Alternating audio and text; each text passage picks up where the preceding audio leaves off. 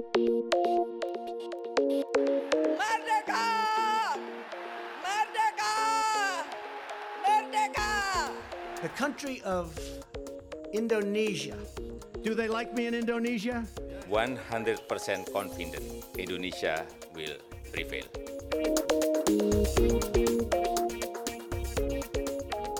Hello and welcome to Talking Indonesia podcast. This is your host, Charlotte Setiadi from Singapore Management University in Singapore. Yogyakarta in Central Java is a city famous for its bustling cultural scene and its cosmopolitan artistic atmosphere. However, the COVID-19 pandemic has ground Yogyakarta's art scene almost to a halt. Amidst the health restrictions and regulations against public gatherings, it has almost been impossible for artists to continue performing, and this situation has severely affected their livelihoods. In Yogyakarta alone, over the last 18 months of the pandemic, it has been estimated that at least 172,000 creative workers have had to seek alternative sources of income to make ends meet and continue their artistic endeavors. Many of these creative workers are young artists who have now been left wondering about what the future may hold for them as the pandemic continues without an end in sight. How have Yogyakarta's young artists managed during the pandemic? What strategies have they implemented to try to make ends meet while still channeling their creative passions in this time of new normal during the pandemic? Furthermore, what can the government, civil society, and the public at large do to support young creative workers during these troubled times? To discuss these questions further, I speak to Dr. Oki Rahadianto Sutopo about a research project on young creative workers in Yogyakarta that he recently conducted with a team of researchers that included one of our Talking Indonesia co-hosts, Dr. Anissa Beta from Melbourne University. Dr. Oki Rahadianto Sutopo is a lecturer in sociology and the executive director of the Youth Studies Center at the Faculty of Social and Political Sciences in Gadjah Mada University in Yogyakarta. Oki earned his PhD in sociology from the University of Newcastle, and his main research interests include youth studies, youth transition, and youth culture, as well as the study of generational differences. Okay, thank you so much for joining me today, Dr. Oki Rahadianto from University of Gadjah Mada in Yogyakarta. How are you today? Good, Charlotte. How are you? I'm good. Thank you so much for joining me on this show. Awesome. My pleasure.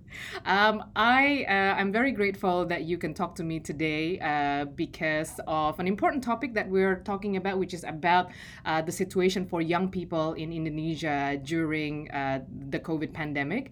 And in particular, you and your team of researchers, which includes one of our Talking Indonesia co-hosts, Dr. Anissa Beta from University of Melbourne, recently published a paper about the impacts of COVID-19 on Yogyakarta young creative workers. I was wondering whether you can tell us a little bit about the background of the study. Okay, sure.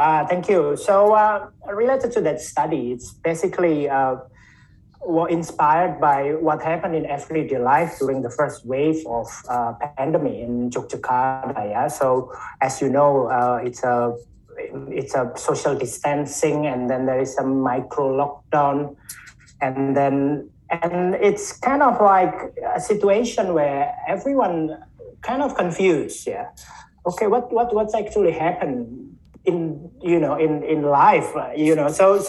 So based on that everyday life experience, we also noticed that one of the most important sector that got an impact from this pandemic is actually about the creative sector. Yeah, especially it's a sector that many young people are doing their job in everyday life. So we start to imagining about, okay, if there is no gigs for musicians, for dancers, for photographers, for theater workers, so what do they do if there is no gigs? If they have to do a social distancing during the gigs, what are their new strategy to deal with that? And if they lost their gigs, what are their plan B in order to survive in everyday life or in order to continue their artistic work in the future? So basically, we start from everyday life, from their own, from young creative workers' experience, and then from that we try to at least do a research and then try to find and to understand and maybe suggest some policy recommendation in order to contribute. Did you only focus on Yogyakarta for this research? Yeah, so for that research, we particularly focus on Yogyakarta, because like 3 of us lives in Yogyakarta, and many of our colleagues and our friends among the young artists got an unpredictable impact of this pandemic. So I guess it triggers us to start from Yogyakarta, but also objectively, like as you know, Yogyakarta also contribute economically from this creative sector. Yeah, it's quite big, the contribution in terms of economy. For Yogyakarta. So it also makes us what happens if in the future Jogja as a city of culture and as a city that basically nurture cosmopolitan values, then it won't be like that again in the future. So we start to aware of that. So that's why we want to start from Jogja to understand what happened first in Jogja. That's interesting, and especially for our listeners, particularly those who are familiar with Indonesia and also Yogyakarta, would know the importance of the creative sector in Yogyakarta and how pivotal that sector is to the life of the city itself, right? Like, so you conducting this study on Yogyakarta is actually looking at the very heart of Yogyakarta and how it's been impacted by COVID. May I ask, what did you find from your research, Oki? Well, because it's that research in terms of the time frame, it was actually done during the first wave of the COVID pandemic, COVID-19 in Yogyakarta. Well, basically, that's mostly the first stage of COVID. Yeah, so it's I'm pretty sure the condition now, the recent condition is a bit different. Yeah, a bit different because people are more into what they call new normal or something like that. But at the first wave, it's kind of like in the process of searching, of doing a new normal. But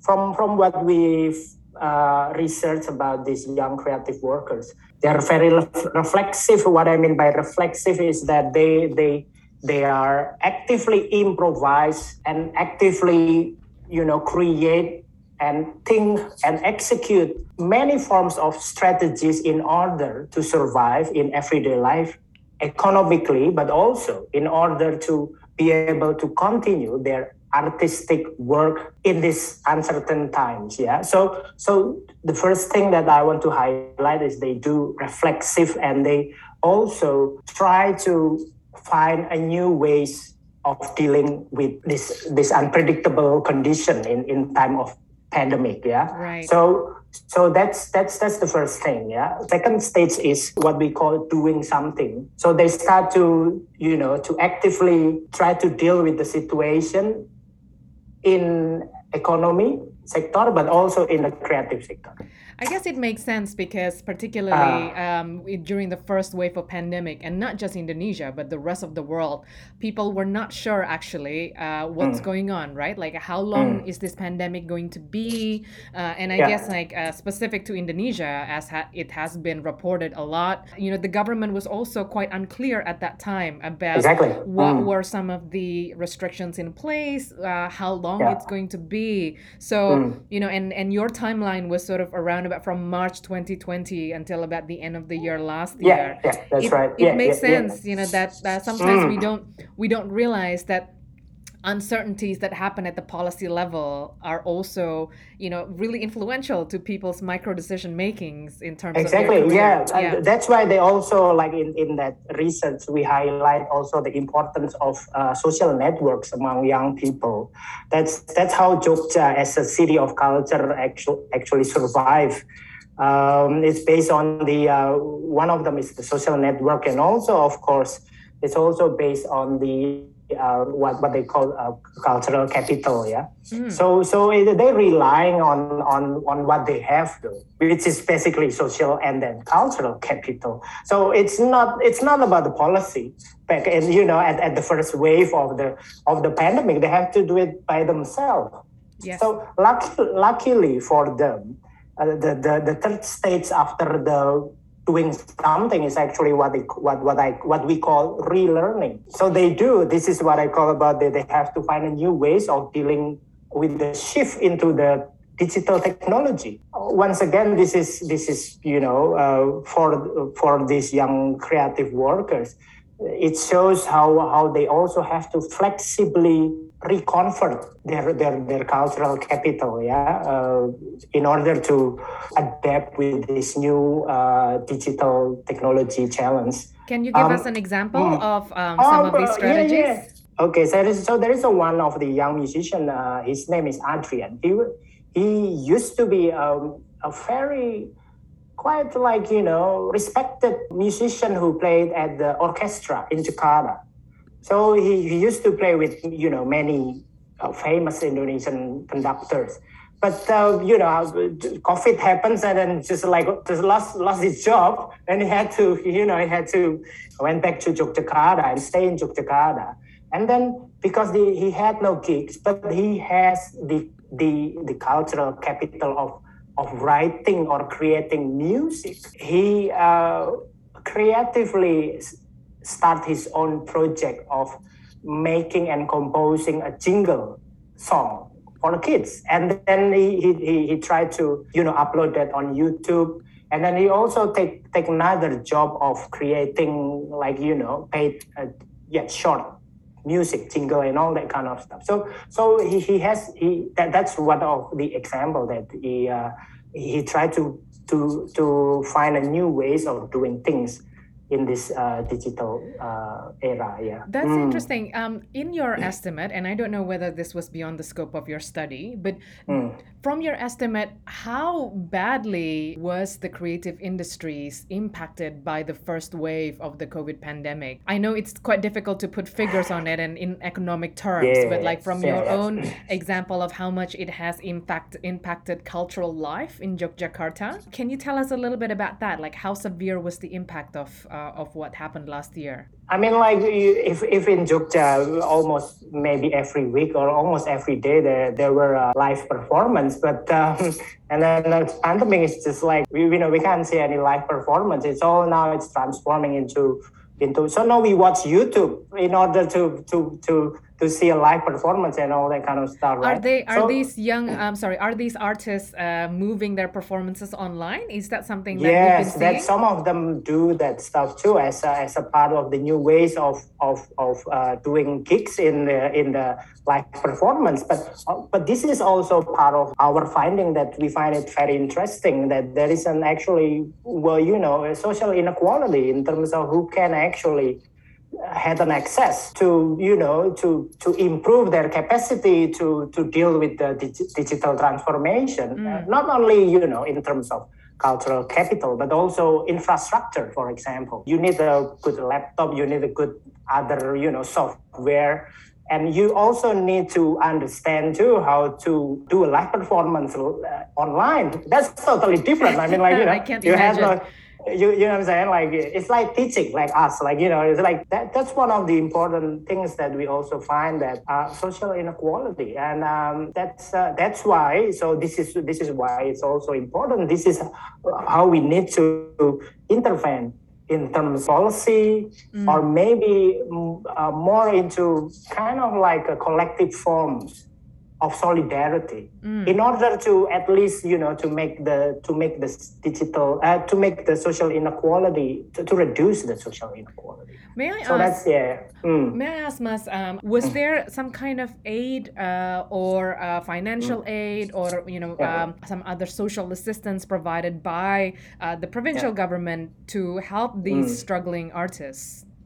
Yeah, so in our research, the informants, the young people, the young creative workers, they do say that there were assistance from the government, from the local governments. Yeah, so they got a small grant to create performance. To create performance, but at first it's temporary, but I think it's still happened until now. So I think it's also a good thing that, since the new normal is still confusing, short, mid-term of subsidy or assistance from local government, I think it's still important, while we are waiting until the new normal will be more stable. So they did give an assistance for the young creative workers. However, of course, that forms of assistance or subsidy, it's always limited amount of that. So it's once again it didn't distribute it equally too, right? And also, of course, there is always a priority of which form of artistic work that they want to subsidize, right? Some of the artistic work is very friendly in terms of maybe in a digital form it is very friendly for a tourism, entertainment, but some other artistic work is maybe not that popular form of work. But also what is more also interesting is besides they are relying on the local government subsidy, but they also actually try to help each other, among these young creative workers. They form like various collectives that basically in this collective they collaborate with many different creative sectors. For example, in one of our findings, our informants, he forms an actual collective with a space, with an actual space. So they can gather photographer, video makers, musician, and then also dancer, but in a minimum numbers, not a big massive. So they from this collective they share actually, they share and they create a new product, and then maybe they accept some jobs from certain company or from government institution and all that kind of stuff. What I want to say, it's not only one-sided of depend on the government assistance, but they also actively creating a collective. It is one thing that has been remarkable, isn't it? Like your research is about the first wave of the pandemic. Of course, since then we've seen even worse circumstances, right? Like that we've been seeing in the last 2 months, with the Delta variant and the second wave of the pandemic. And throughout it all, we've seen amazing resilience, amazing displays of people helping each other. I know your research has not covered the second wave of the pandemic, but I was wondering whether you can keep us up to date about that and your observations about the second wave of the pandemic and what it has done to these artists and also the creative industries more broadly. Can you comment on that? Well, I guess it's okay. I'll just make a brief comment on this. It's not yet based on rigorous research, but it's based on my observation. But not all of these young creative workers survive in these creative sectors. Well, many of them have to do a totally different job. Because maybe their choice of artistic work is not that popular enough, or maybe it's just it's just totally different things. So they have to find a new job, new things to do. So unfortunately it happens too. But on the other hand, we also see the positive side, the optimistic side of these young creative workers, because artistic work is about passion, and when it's your passion, it's in your blood, and you have to do, everything in order to do your passion, to continue your passion. So what do they do now? It's some of them also creatively, for example, for this young musician, they do their own show in their home studio. And then they make an invite for a donation, right? Like on Patreon, invite for donation for people, things like that. Yeah, okay. Yeah, something like that. So, and then also they featuring vocalists from different city and all that kind of stuff. That's very interesting. That's the first thing that we find. It's how they survive, and then the other things that in the second wave of pandemic is. For them who still do gigs, they keep the members minimum, but with a very strict health protocol. For example, for this young musician or dancer who usually perform in a wedding party, usually it's a full band. But not, of course, you can do a full band, and you can, and also the audience can do a request to sing. Usually, bapak or kakek, they sing, nostalgic. Gosh, song. I miss Indonesian wedding parties. But now they can't do that. But this young musician, for example, they do adapt with these new rules. So they keep it minimum. They use a health protocol, and then also they don't accept requests from the audience and all that kind of stuff. So I guess that's a bit of updates, for example, for young musicians. And also I guess like many of the dancers, they also creatively continue and also create their own online class. Usually it's in Sanggar, if you know Sanggar is dance. Workshop, for dancing. Now they mix between the online ways of teaching, to do to dance, and also in actual Sanggar. Okay, obviously so far we've been talking about the experiences of young creative workers in Yogyakarta as per your most recent study. But as a whole, you're also a youth sociologist who keeps tabs on the challenges faced by young people in Indonesia. So may I ask you then, what is the situation for young people in Indonesia today during the COVID pandemic? Both the first wave of the pandemic last year and also in more recent times with the second wave of the pandemic. Can you comment about some of the challenges and issues faced by young people in Indonesia today? Okay, so for young people, I guess now it's one of the challenging time, because it's totally a different life experience compared to previous generation. And I guess in this time of crisis and disruption, I guess one of the main concern, if you talk about young people, is what are they gonna do in the future? I mean, like in terms of in youth studies, we usually differentiate between different domains of transition and domain of culture. One of them that I guess had a most significant impact is related to the domain of work. Like, what I'm saying? Like, I guess it's in this condition where everything is digitalized.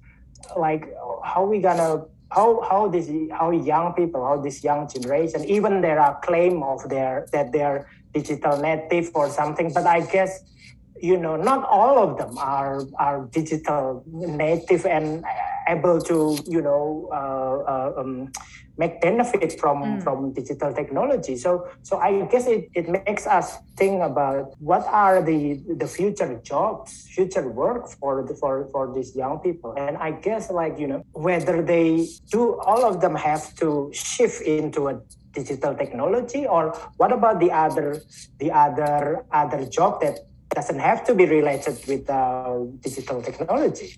Are they gonna still exist, or they or the technology will replace them, or what? So I guess that's one of the concern that we need to rethink in the future. And the second things related to young people, what they have to face in the future is in terms of how they gonna their process of learning, especially like your own experience, and also all of lecturing around the world that we have to teach online. So what are the new ways of learning online in the condition of infrastructure is also unequally distributed, and right. in Indonesia especially. So that's also become a new challenge for these young people related to education.